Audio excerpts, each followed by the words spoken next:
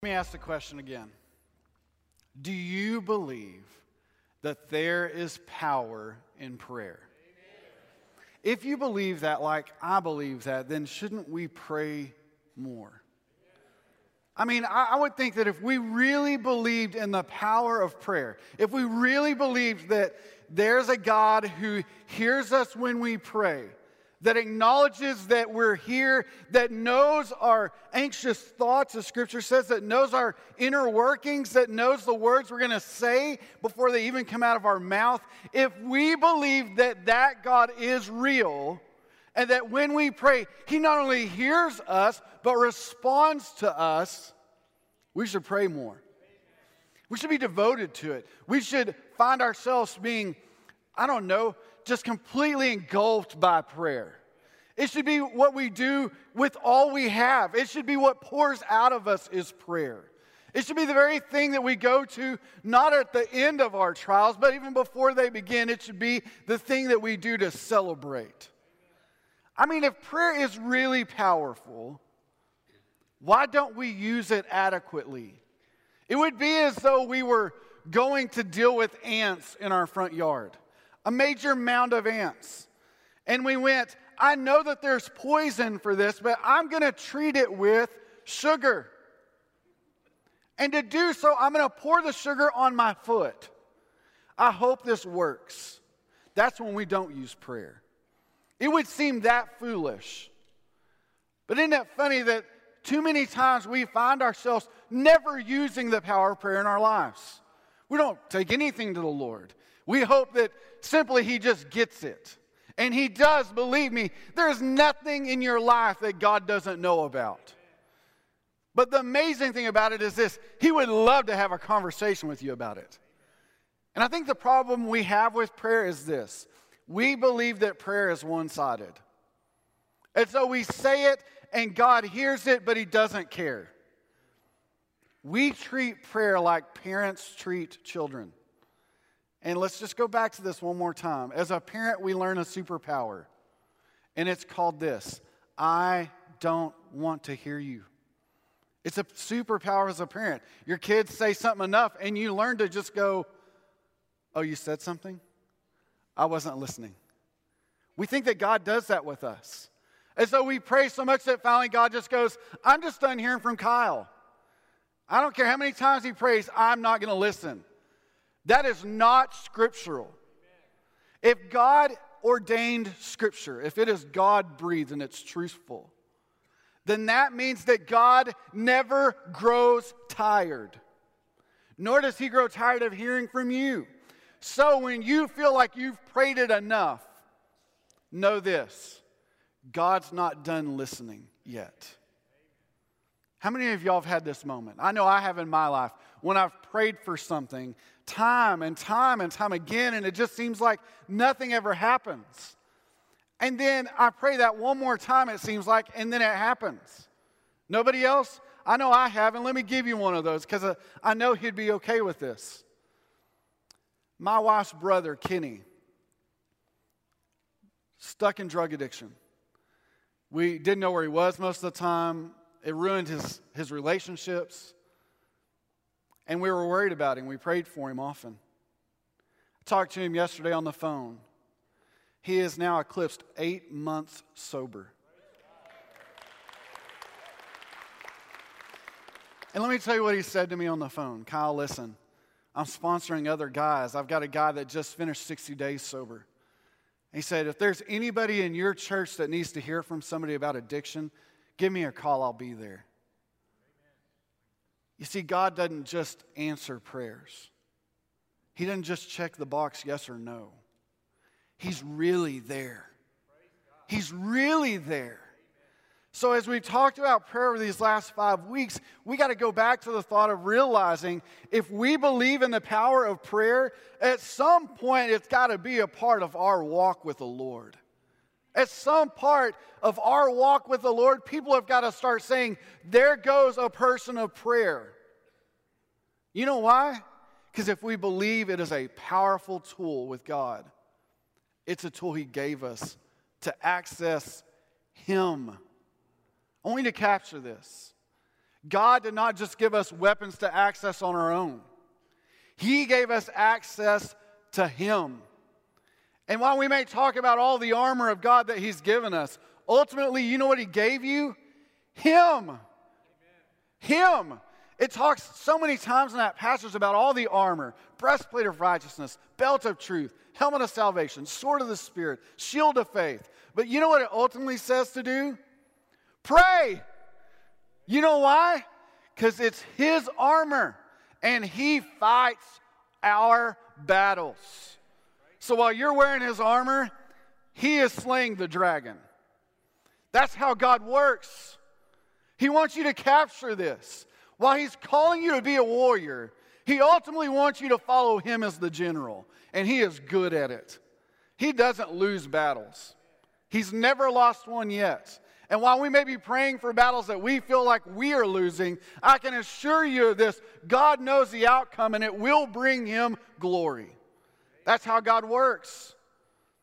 Sometimes we need to reimagine God as that general. We need to see that He has called us into a fight alongside Him. He's never called Christians to go out on their own. He has always been a God of provision. But He wants us to gain a heart of fulfillment in Him. A fulfillment that when we are in His presence, we are our most captivated then. And I think sometimes we forget what that longing looks like to be with God. And so I want you to hear it from a different perspective this morning.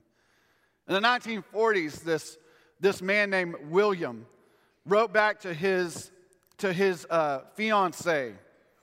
And as he was in Italy there, he penned a letter back to Nebraska, and he just simply gave her some thoughts from the field. I want you to hear their love story. It's recreated. Take a listen.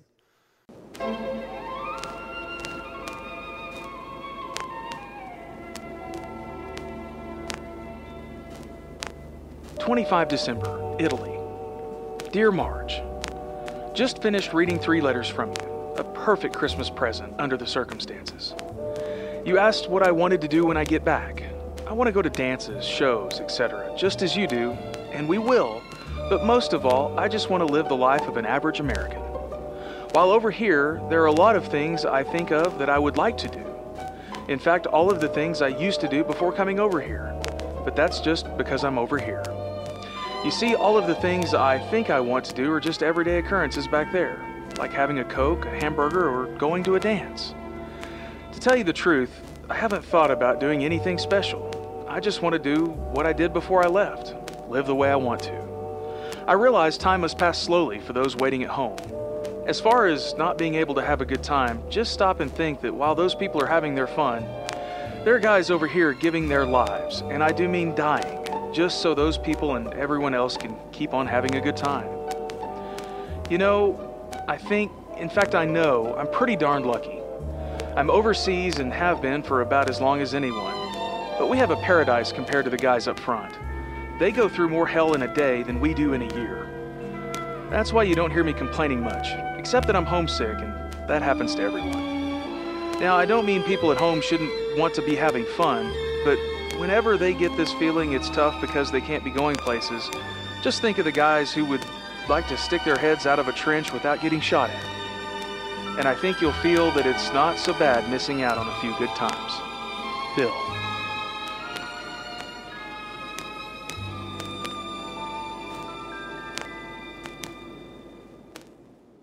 As William wrote back to his wife and simply just said, I just want to taste a Coke again. I want to go to a show. I want to go to a dance. You know, there's that longing that you can feel. It's almost tangible in that letter. He did come home, by the way. Married his fiancée, and they were married for 54 years before she passed. It's an amazing love story, and it's a letter that has made its way into the National Archives, the letter between William and his then wife. Makes you wonder what a longing really feels like in the middle of a battle. But I've seen what it looks like in ministry. A lot of times, Dell and I have the privilege of celebrating the homegoing of saints in Christ. And we stand up here on the stage and we talk about their lives and we celebrate their legacies. And if you're really listening, every time we do one of those funerals, he and I will say the same thing. They got to go home. And I used to think when I was younger, I didn't quite get it, but the older I get, the more I understand. The more time I spend with Jesus, the more I long to be home with him. And I think that there's something deepening about our walk with the Lord, that the longer we walk with him, the more we yearn for that time with him. The more we pray about our moments in heaven, the more we want to celebrate those moments. And I think that's that longing, that fulfillment that God wants us to get in him is this. No matter what the outcome might be of our lives, in Christ, we get to celebrate the fact that no matter what happens, this is not our home. It's such a bad example of what heaven will be like. I want to be political for 2 seconds. Y'all ready? Put on your politics hat with me. Here's why this makes a poor version of heaven. We celebrate sin and call it togetherness. And then we talk ugly to one another like we don't care. Heaven will not be that way. Sin will be vanquished and evil will never have its day. I'm looking forward to heaven. Okay. So now let's go back to what I believe is exactly what it looks like to have this kind of hunger and fulfillment in heaven. Psalm 84, written by the sons of Korah, it's an amazing thing. For those of y'all that know, the sons of Korah were instrumentalists. They were singers. They celebrated at the temple. And now listen to what it says. How lovely is your dwelling place, Lord of armies. I long and yearn for the courts of the Lord. My heart and flesh cry out for the living God. Even a sparrow finds a home, and a swallow a nest for herself, where she places her young near your altars, lords of armies, my King and my God. How happy are those who reside in your house, who praise you continually. Happy are the people whose strength is in you, whose hearts are set on pilgrimage. As they pass through the valley of Baca, they make a source of spring water. Even the autumn rain will cover it with blessings. They go from strength to strength. Each appears before God in Zion. Lord God of armies, hear my prayer. Listen, God of Jacob, consider your shield, God. Look on the face of your anointed one. Now listen to it. Better a day in your courts than 1,000 elsewhere. I'd rather stand at the threshold of the house of my God than live in the tents of wicked people. For the Lord God is a sun and shield. The Lord grants favor and honor. He does not withhold the good from those who live with integrity. Happy is the person who trusts in you, Lord of armies. You can see it just in that moment where they would have been in their service. That they get to see things that we probably never would have got to see, like the birds that would make nests next to the temple. They acknowledge that. How awesome is it that that bird gets to dwell here its whole life, that those little baby birds are born in the presence of God's temple. We should all hope that we were like that. Lord, I just want to be at the doorpost even of the temple, just to be in your presence than in the court of a best millionaire. Lord, to be better to be in your presence than anywhere else for the rest of my life. Psalm 84. So let's go back to some things we learned as kids. Number one, home is where your heart is. Remember your parents telling you that growing up? Home is where your heart is. And we learned that shifts with adolescence into teenage years, didn't we? Because your heart stopped being for your home. It started being for your friends. So you come home less. Of course, you also lose your brain during that season as well, right?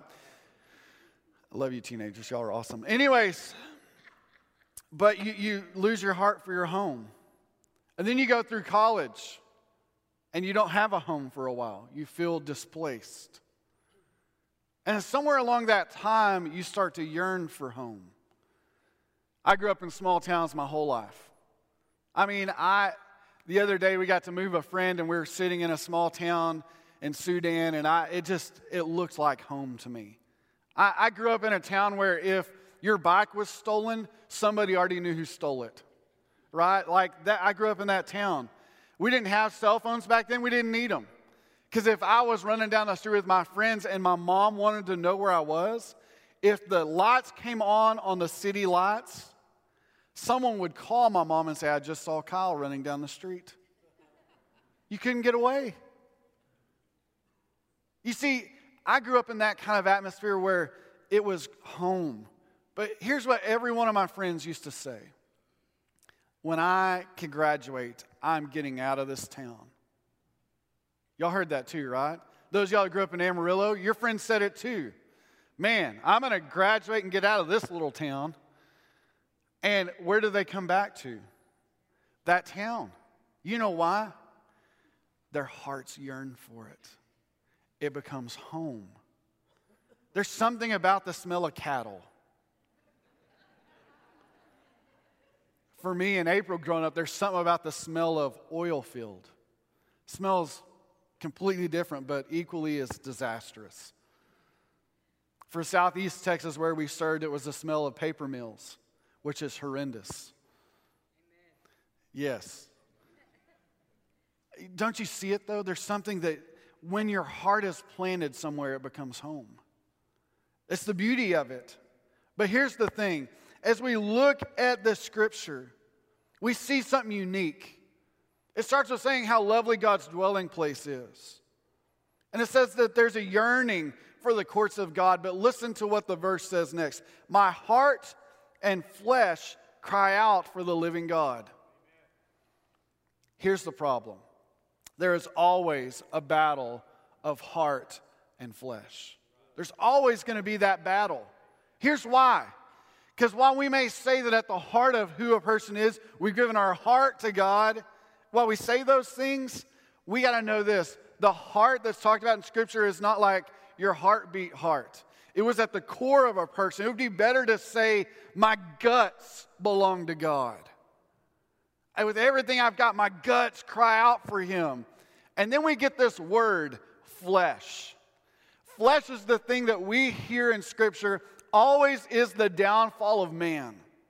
That they yearn for the flesh. Spirit versus flesh. In this passage, the sons of Korah say, I no longer am going to have this battle over heart and flesh. It is all going to yearn for God. Here it is again. How lovely is your dwelling place, Lord of armies. I long and yearn for the courts of the Lord. My heart and flesh cry out for the living God. Amen. Listen, the takeaway from this is this. Aligning them is the aim of a Spirit-filled person. Aligning those is the aim of a Spirit-filled person. When we get our heart and our flesh in line to pursue God, things change. But how? How do we align our heart and flesh? How do we do it? I believe the core part of that is in the presence of God. How do you get in the presence of God? So let's talk about a few. Let's start with the basics. Today you showed up for something. And I believe this. It doesn't happen by good music. It doesn't happen by good sermon works. It happens when you and I focus our attention on God and we give away the things that we thought we had control of. That is aligning heart and flesh to God. And when we align that, God can do something amazing in our lives. He can start to change a person from being okay Christianity, which I believe that is what our society lives and breathes on, is okay Christianity. I mean, we come to church, we serve at VBS, we show up at work days, we're okay. And God's like, okay is not salvation. Salvation gets connection, and then devotion to God and obedience changes everything else. How is it that we have lived in a society now that is just okay with Christians acting not okay? Because we don't go to the Lord to change anything. We evaluate upon one another. We say things like, well, I did this and they didn't. So I must be better than they are as a Christian. And they say these kind of things in public. Well, I would never say those things. So I must be a better Christian. And Jesus goes, but you don't save anybody. And you don't change anybody. I do. Evaluate your life with mine. And then we all become to realize we all need help. There's a reality. When I went to Odessa College right out of high school, I thought I could play basketball. I really did. I mean, I shot with my friends. One of my best buddies played basketball in high school. They were both 6 foot. I could kind of hang with them a little bit. And so I thought, hey, I think I could be a basketball player. I haven't gotten any taller, by the way. But I was like, I think I can hang. And so I met this friend, Andre Robinson. He was a basketball player at Odessa College. He was a McDonald's All-American. And he goes, hey, why don't you come and play ball with us at the gym? And I went, yeah, let's do this. So here's what I did. I stretched a lot before I got there. I went into the gym and I lifted some weights, so that my arms looked stronger. And then I got to the court. And they were like, Andre goes, hey, there he is. Kyle, come over here. And it's the basketball team. And so I walked up and I was like, what's up, guys?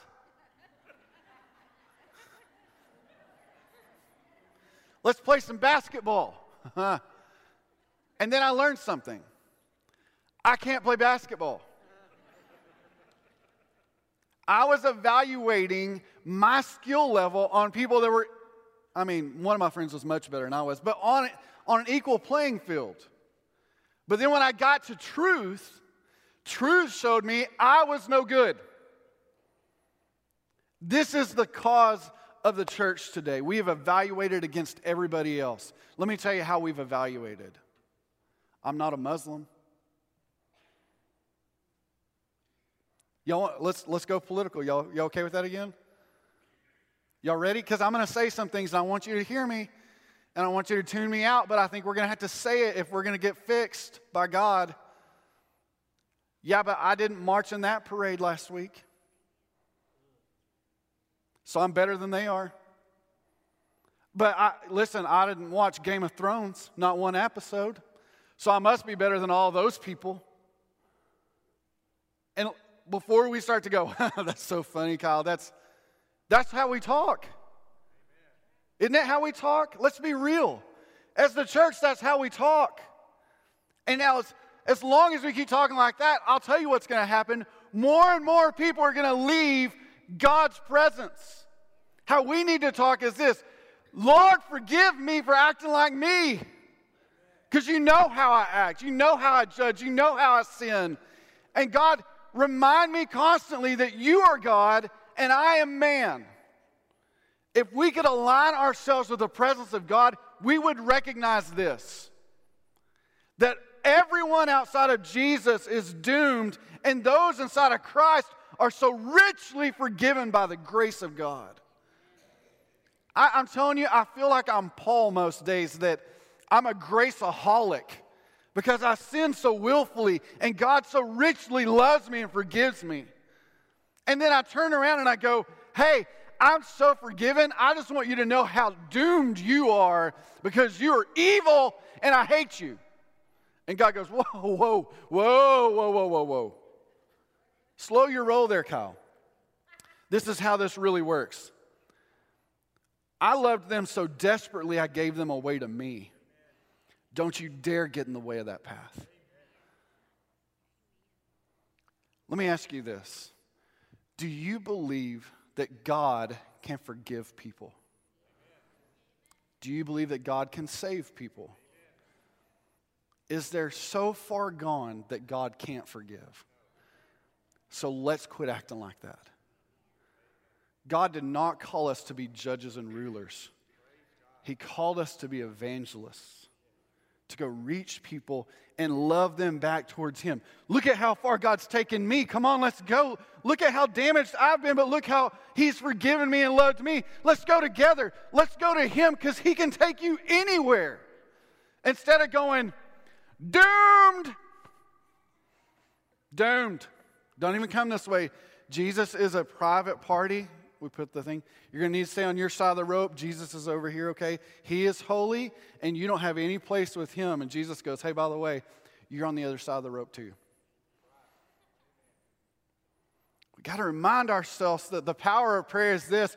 We're given the presence of God. And when we have this yearning after him, when our hearts and flesh align, he will use us to reach people that hearts and flesh are not. At some point, we've got to learn that God loves people more than we do. Because a lost world really believes that not only do we hate them, God does. And I can't read that. I believe they're enemies of God, but I haven't seen anywhere where God says, nope. Nope, can't forgive that. Too far gone. One thing in Scripture, y'all remember what it is? What? Blasphemy of the Holy Spirit. Complete departure of, I don't believe it, I'm not going to accept it. Death, separation. Every other sin the Lord can bring in close. I can take care of you. I can love you. I can forgive you. Turn your heart and flesh to me. So we're given this amazing power in prayer that shifts the world. And I've learned this. And we heard it in William's letter to his fiancée. When we're in a battle, we fight our hardest when our home holds value. We fight our hardest when our home holds value. Did you know that guys will do amazing feats when they know that they can go home the next day? If they can just get done with that. We've taken over whole countries. We've shifted wars when we told the guys on the front, if we can just get this done, y'all can go home. The most amazing thing about that is this. Prayer is the fight. It's the fight that we have. It's a great weapon of war because it allows us to align ourselves with a God who can win. And we've got to kind of get this through. We at some point have got to fight the right way. Because our fight is not against flesh and blood. Even though that's what we've been telling the world, we're going to fight y'all. The real enemy stands right next to us going, yeah. Keep them out of God's presence. At some point we got to go, get out of my face. Listen, I'm going to fight for a lost world. I want them to meet Jesus who saved me from myself, desperately saved me. We just sang it earlier, that we're saved by his wounding. And if we believe that, how much more does a lost world need to hear that? You are the messenger. You are the tool that God's going to use to reach your neighbors, your coworkers, and your friends. They need to see that you believe what you're hearing. Listen, it's not enough to come into the room and just hear stuff. It's not enough to just go to life group or go to Bible studies and hear it. At some point, the church has got to be the doing group. At some point, we've got to start to commission the gospel in our households. At some point, we've got to start showing a lost world we believe what we've been listening to. If not, we need to finally hear it for the first time. That Jesus loves you so desperately, he gave his life in exchange for your sin. So that you wouldn't just be separated from God, but so that you would have a way to God. And the way is this, that if you would surrender your life to him in exchange for the greatness of God, exchange for your sin, if you would trade, he could save you from yourself and connect you back to God the Father. The greatness of the gospel is this. The only thing he's asking for you to do is surrender. Surrender to him. Everything you have, surrender. And he will give you all of him. The access to prayer is that reminder daily. He is the one that gives us our life and our breath and our length of days. He is a God that creates. And he not only created mountains and valleys, he created you. And he wanted you to not just live, but really live. And so he gives you access to him 24/7. That it's picking up the phone and saying, God, What a great day it was. God, I'm scared. God, I feel awful today. God, I need you. God, I praise you. It's going to him with everything. And he doesn't grow tired or weary of hearing it. He asks for it to surrender to him everything. Why do we go through battles? Because we believe we can beat them back on our own. We believe that we may have gone too far. We believe that God may not be good enough to help us. And all along stands a general that's always been successful, saying, just talk to me. That's where surrender goes. So how do we fight? We fight through prayer. We fight with faith. We fight through fellowship. We fight through that fervent prayer. So I'm going to give you a challenge today before we finish out. You can see them. I put some baskets out. I've got some over there. I've got one here. There's one upstairs right in front of the sound booth for you guys upstairs. I'm going to ask you to fight with us. For the first time in a long time, instead of fighting against one another, we're going to fight for each other. We're going to fight alongside each other. And we're going to reclaim the things that are God's. So here's how I'm going to ask you to do it. Pick a time. Pick a time every single day. Every single day. That means every single day. Thank you. That you're going to fight through prayer. I'm going to ask you to do me a favor.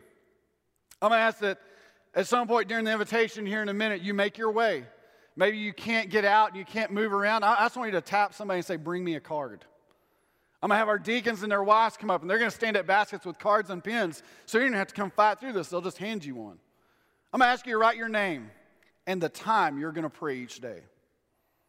I'm going to make a challenge to you to put it in your phone as a reminder. So every day at that time, your phone's going to buzz and say, hey, don't forget to fight through prayer. And I'm going to ask that everybody in this room begin to fight together. And we begin to all turn our hearts towards the greatest general of all time who can win our battles. And it's time that we all surrender to that kind of general. So during invitation, it's your opportunity today to help us fight together. I want you to fight on behalf of your faith. I want you to fight on behalf of your family. I want you to fight on behalf of your church. And maybe this isn't your home church yet, but it will be. And you're going to help us fight. And then I want you to fight on behalf of our city and our state and our nation and then our world. I want you to fight on behalf of our leaders. I want you to fight on behalf of the servants out there. I want you to fight on behalf of the missionaries that are boldly giving their lives today for the gospel. I want you to fight for your lost friends, your lost family members. I want you to fight. And I want you to know this, that at the end of invitation, here's what I want you to do with your card. When you write your name on it in your time, I want you to just leave it on the altar. I want you to leave it on that table if you're upstairs. And then I want you to see it. I want you to see what the fight looks like. When we unite together and we fight together. Because when we fight together, I believe this, God's presence is going to start winning. Because when we devote ourselves to that kind of fight, He will show up. Are you ready to fight? And I'm not just saying okay prayers. I'm asking you to be desperate in your prayers. I'm asking you to become filled with His presence. And I'm asking you to hit your knees and beg on behalf of God. God, would you step in this place? God, would you step in this moment? God, would you step in this life? And to fight. Because I believe this, that when we go to God with prayers like that, He doesn't just answer, He shows up. I want you to know that when God shows up, He doesn't just leave fights just kind of sitting there burning out. He blazes the place. Because God is big, God is powerful, and God is giving you access to Himself. Let's fight. Let's quit letting the enemy win stuff. Let's fight. Let's quit letting a lost world believe that God doesn't care for them. Let's fight. Let's fight back and let's tell the enemy this. We may not be powerful. We may not be strong, but we belong to God. And He is more than powerful. And we're putting you on notice. What you thought you have won, we're taking the trophies back. We're taking them back.